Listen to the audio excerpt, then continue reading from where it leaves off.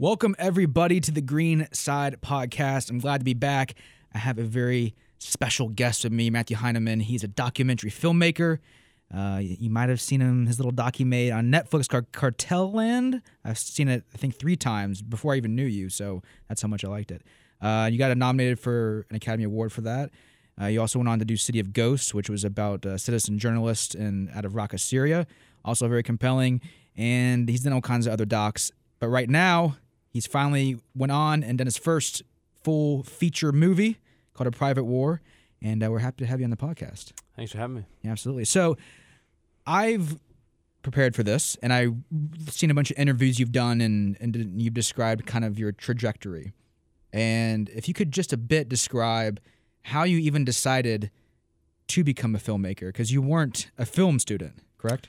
No, I studied history here. My first, I had no idea what I wanted to do with my life. And my senior year, I was sort of sitting around and thought I wanted to be a teacher. I applied for Teacher America, got rejected.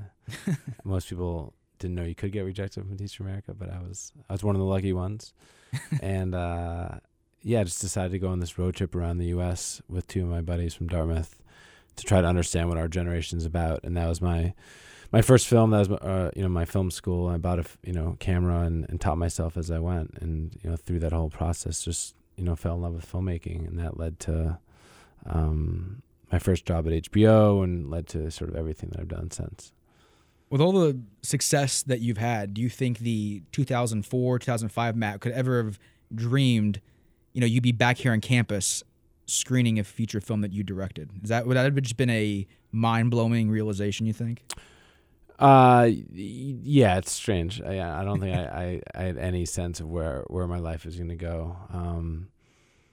When I was 21 years old, I heard Al Maisels, sort of a mentor of mine, speak, and he said that if you end up with a story you started with, then you weren't listening along the way. And I think that's good advice for life, and I think that's good advice for filmmaking. It's be open to the story changing, be open to the sort of wonderful accidents of life. And that's something that I've held true to my heart at every step along the way, both in sort of, my career choices and sort of the ethos by which I make films as well. Now let's talk about the career choices you've made, because Cartel Land is not in a setting that is safe. You're with, as you can probably guess, cartels. How did you even come up with the idea, and how did you get access to cartel members and the autodefensias, like counter-revolutionaries or whatever you call them? So there's 2 sides of the story. I basically followed vigilante groups on both sides of the border, quote unquote fighting against the Mexican drug cartels. And the U.S. side of the story is where I started, based on a Rolling Stone article that I'd read. I spent about 6 months gaining the trust of my protagonist, Naylor, and then filmed there for about 4 months. And then my dad actually sent me this article about the Autodefensas, a group of sort of citizen vigilantes in the state of Michoacan in Mexico, who rose up to protect themselves and fight back against the Knights Templar cartel. And when I read this article, which my dad sent sort of more intellectually, like, oh, this is interesting, not like, oh, you should go down there. I was like, wow, this is amazing, and quite an interesting parallel to what I was filming on the other side of the border. And so I reached out to him, and then went down there about a week later, and 1 week became about 9 months. I was there on and off for sort of 9-10 months, and I thought I was telling this story about freedom fighters. I thought I was telling this story about people rising up to fight against evil. And slowly I realized that I was telling a story about those who were fighting against evil becoming evil. And it was quite a extraordinary experience. I'd never been in, I've been in some sketchy situations before, but nothing like what I experienced in making Cartel Land. I was in shootouts in the middle of the streets of Michoacan. I was in torture chambers. I was in meth labs in the dark desert night. A bunch of places that I never could have ever imagined being in. Did you realize the level of danger you were going to put yourself in once you started the story? And as you're approaching danger, you just kind of think, well, I guess I got to go with it now. Did you ever think maybe I need to just leave and figure out a different way to tell the story? Yeah, I mean, I think for me, it was never about the danger. It was never about like, the thrill of danger or sort of getting off on being in those situations. It was always in the service of the story. And, the fact is that, I fell in love with the people of Michoacan. I fell in love with the people that I was filming with. And in this sort of daily cycle of violence was a reality that they lived with. That's why they rose up to sort of try to get rid of the cartels. It was almost sort of like the Wild West. I mean, the government wasn't protecting them, and so they felt like they had to rise up and protect themselves. And so this violence was just a factor of daily life really down there. And so to not capture that would have been doing a disservice to the story. And so, all of those moments that I described, to me, were really important in holistically putting people on the ground, putting audience members on the ground in those situations to feel the terror, to feel the horror that the citizens of Michoacan lived with every day. It makes me think, you went on to do City of Ghosts, which is about the citizen journalists out of Raqqa, Syria, and you did a lot of filming of their safe houses in Turkey, and then they fled to Germany. So you're repeatedly putting yourself in harm's way, and it's in the service of the story. But have you, maybe you have, maybe you haven't, given serious thought to your own mortality and the fact that you're very realistically putting yourself on the line for the story? And I know you want to do them justice, but have you given deep thought to your mortality in filming?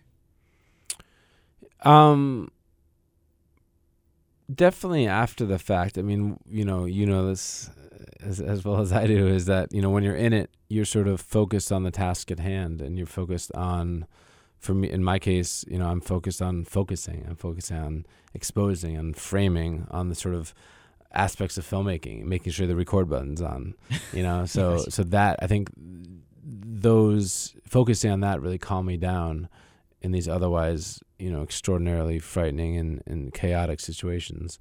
But yeah, of course, I mean, it definitely, more so after the fact, as I said, makes you think about who are we in the world we're living in, and life and death, and yeah, it's definitely something I've thought about a lot. And honestly, in the case of Cartel and in the case of City of Ghosts as well, is probably a lot of guilt as well for having a blue passport, for being able to leave the violence. That, at any point, if I wanted to leave, I could leave. And yes, there are cartels obviously throughout this country. There's cartels in the city that I live in New York. But the idea of them sort of coming after me in New York City is not really reality. I mean, maybe, but not really. And so, that guilt of being able to leave the violence and come home to safety is something that I felt bad about for, a very long time.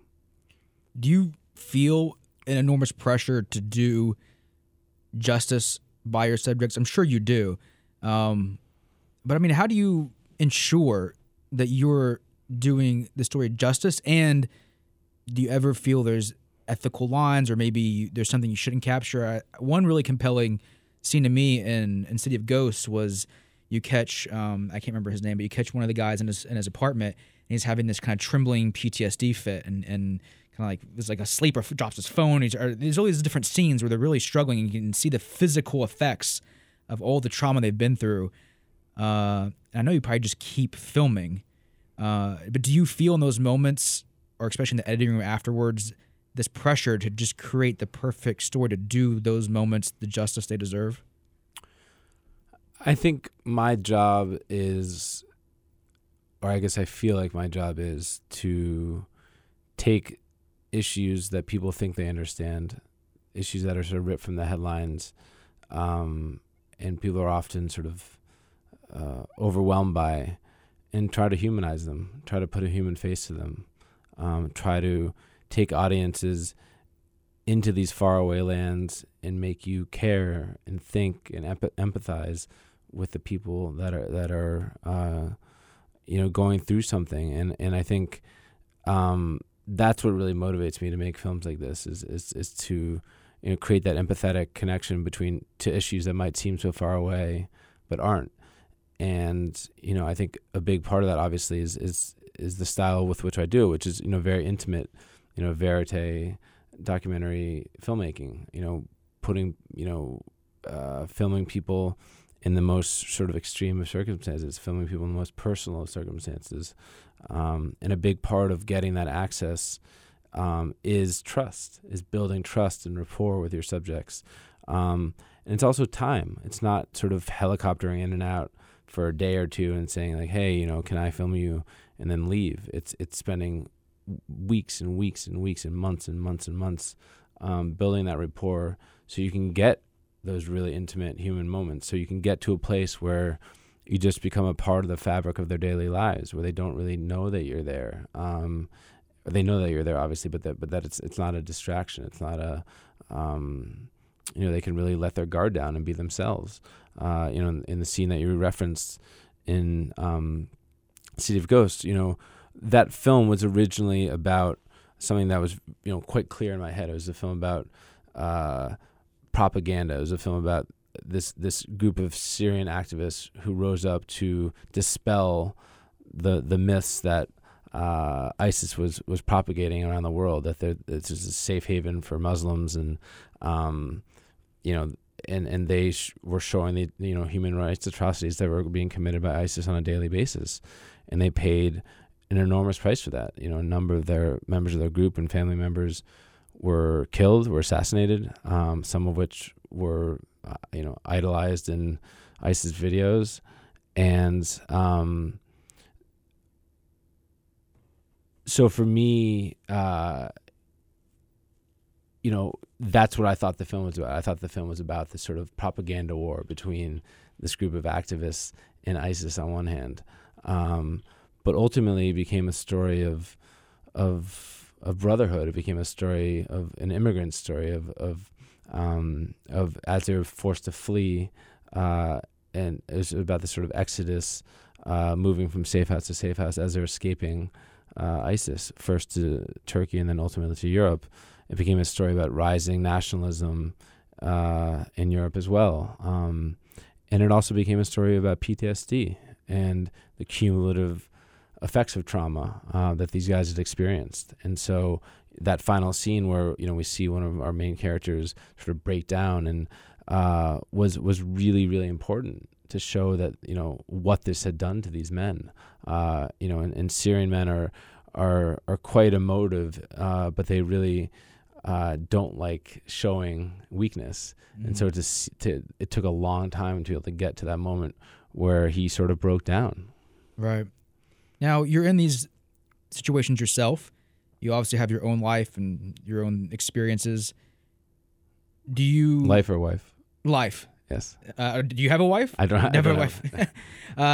So you have your own life, your own experiences.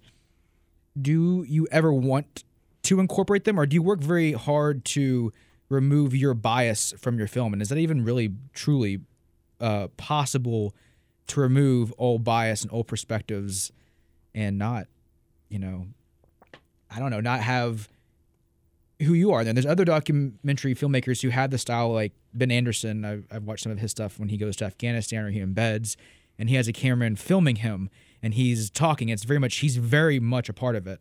And you obviously deliberately make a choice not to do that. Yeah. I guess, why do you do that? And do you ever struggle to keep yourself separate?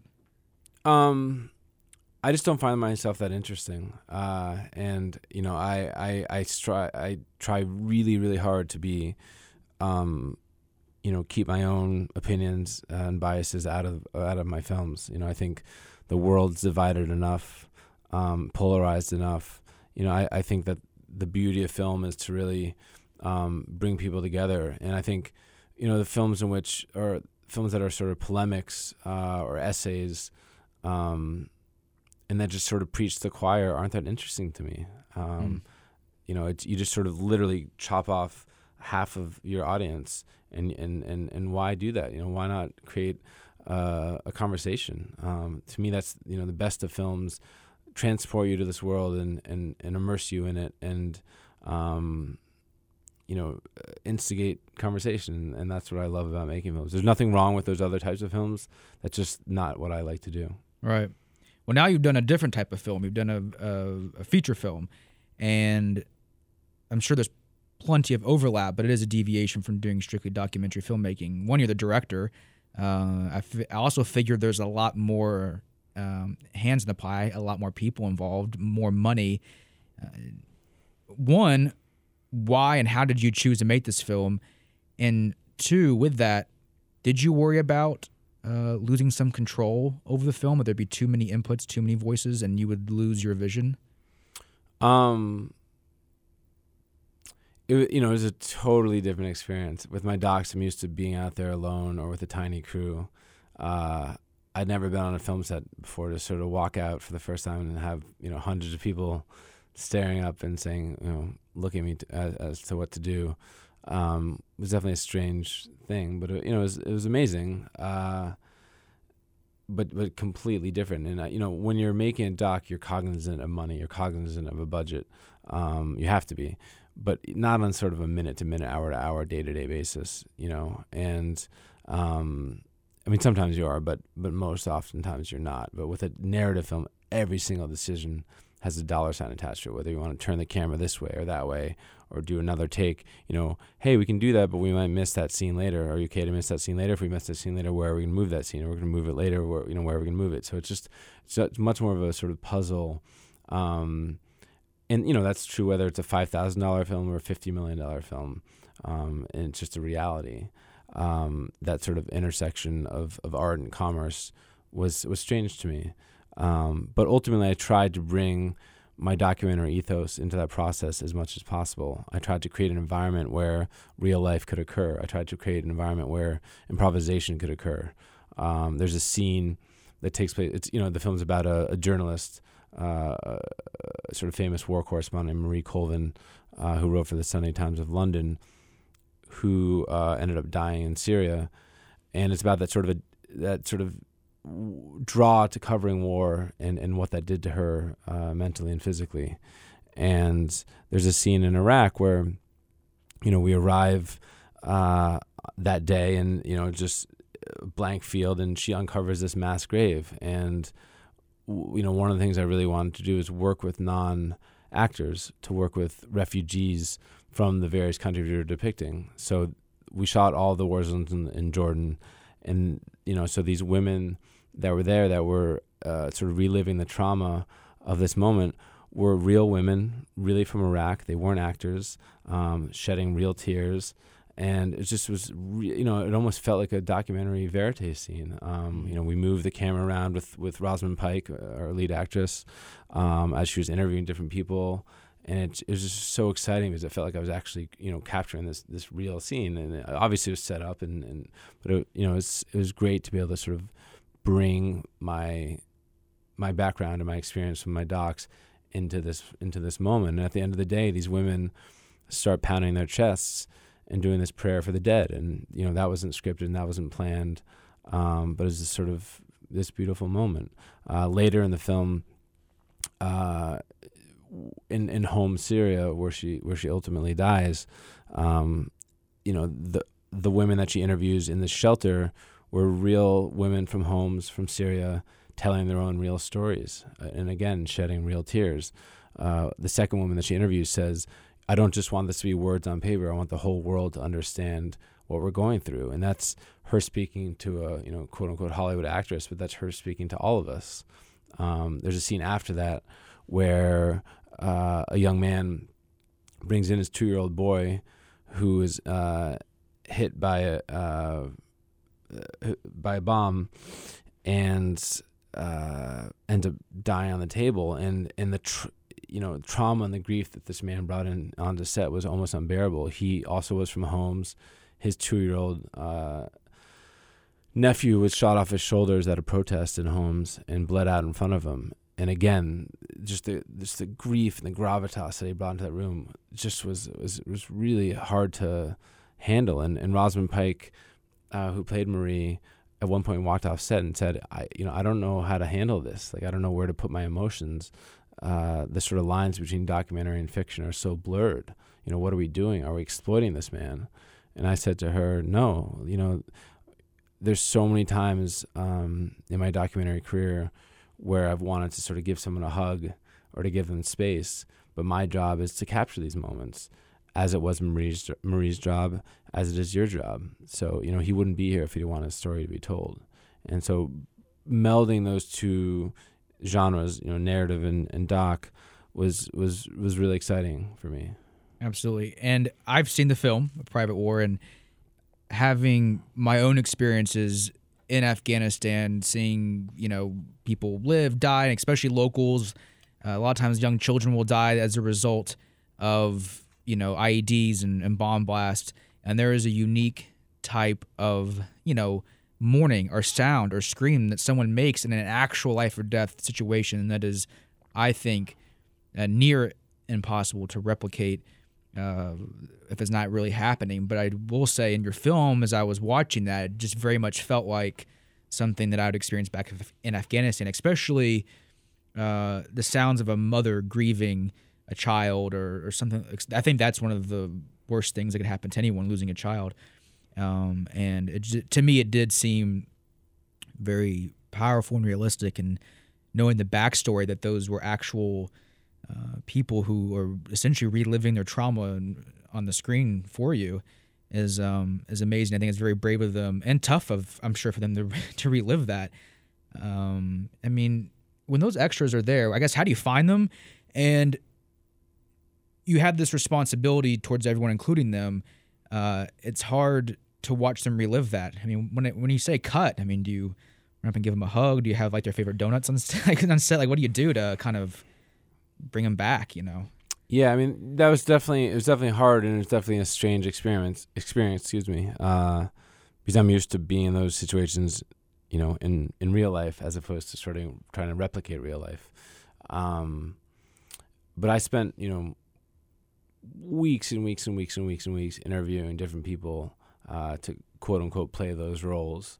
I wanted to find people that would sort of emote authentically, that had, again, real stories from those various places, but that I also knew that could perform, quote unquote, on that day.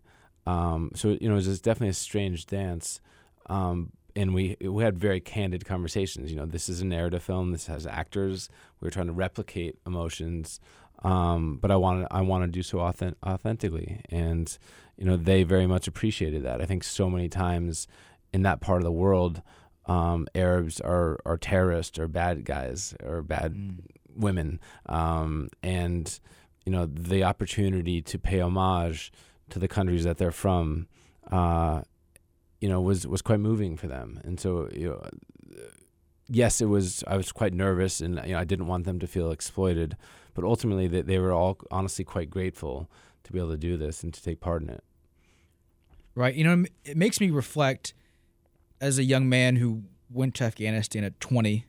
I very much had I guess you don't necessarily have to, but I had a particular worldview, and then later on, I got to work for the government under Homeland Security and asylum work. And I was the official who would be at the window when pending asylees or their attorneys could come in and make inquiries into their case. And oftentimes they're dealing with people that are very emotional or sometimes upset because their case is stalled or what have you.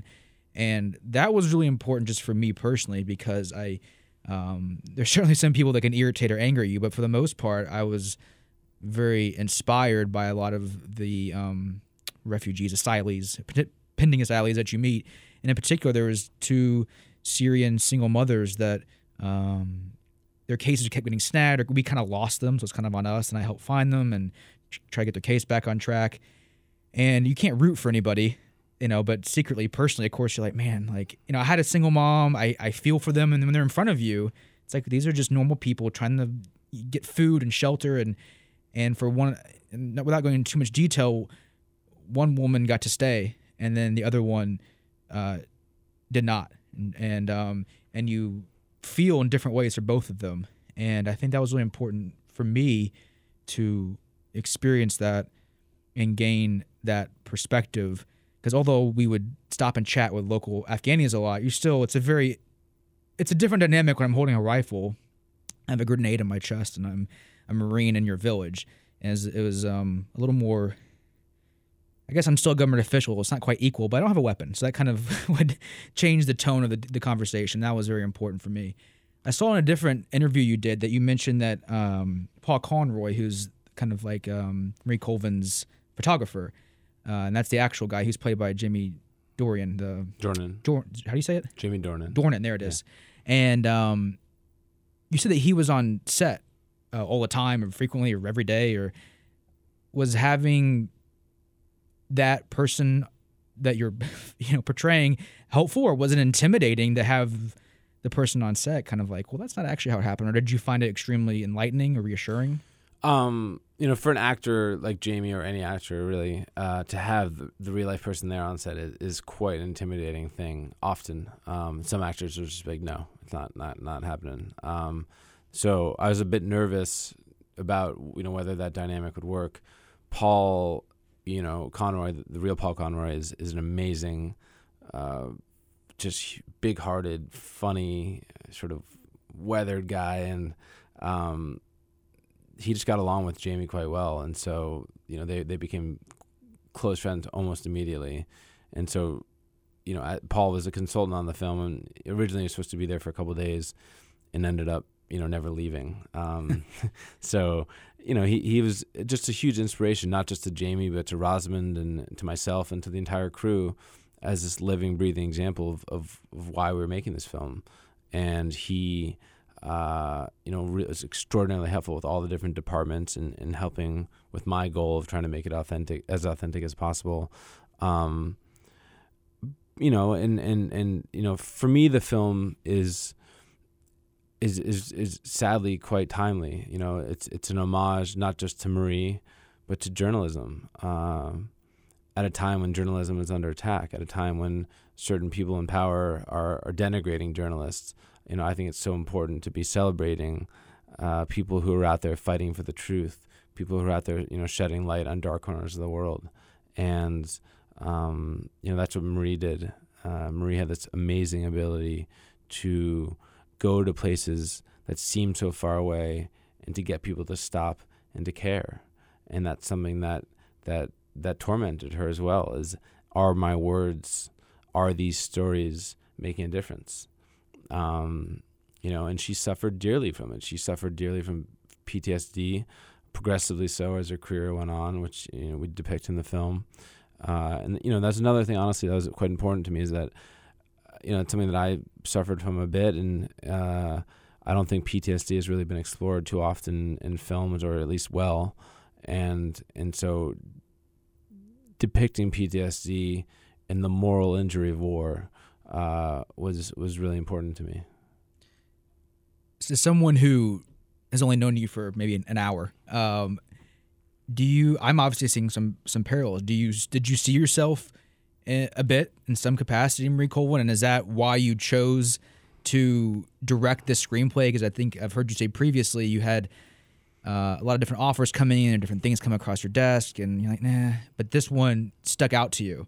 Is it because there's some similarities there? Yeah, of course. I mean, I think it spoke to me in a really profound way. It felt really timely, and it was really personal. It felt like I could bring something unique and special to the story.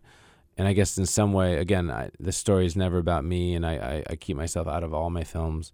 But I guess in some ways it was partially a self-examination as to why I do what I do, as well. Marie covered war for decades, and was in so many sketchy and dangerous situations.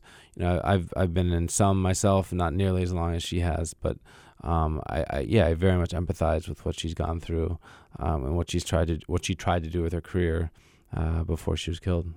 I think, not that this is the entire point, but it is a good note to make, is the importance of self-care. And you see, like you said, her progressively suffering from PTSD.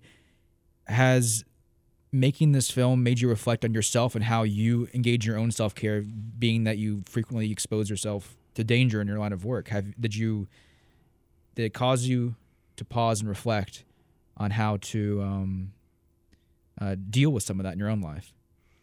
Yeah, for sure. I mean, I think over the past couple of months, I've definitely been in a probably a more introspective place, and taking stock of where I am in my career and what I've done, and how I want to move forward. Speaking of moving forward, what is next? You've already done so many amazing things. What's next? And I don't know, do you feel pressure at all to keep performing at a high level, or do you just see things like, that looks interesting, I'll do that? I don't think I feel external pressure. I feel a ton of internal pressure, I guess. I feel, again, extraordinarily lucky to be able to do what I do, to be able to tell stories, to be able to go to places and have people open up their lives to me. And I don't take that lightly at all. And so, I feel like, just pressure to keep telling stories that matter. Right now I'm doing a series for Showtime on human trafficking.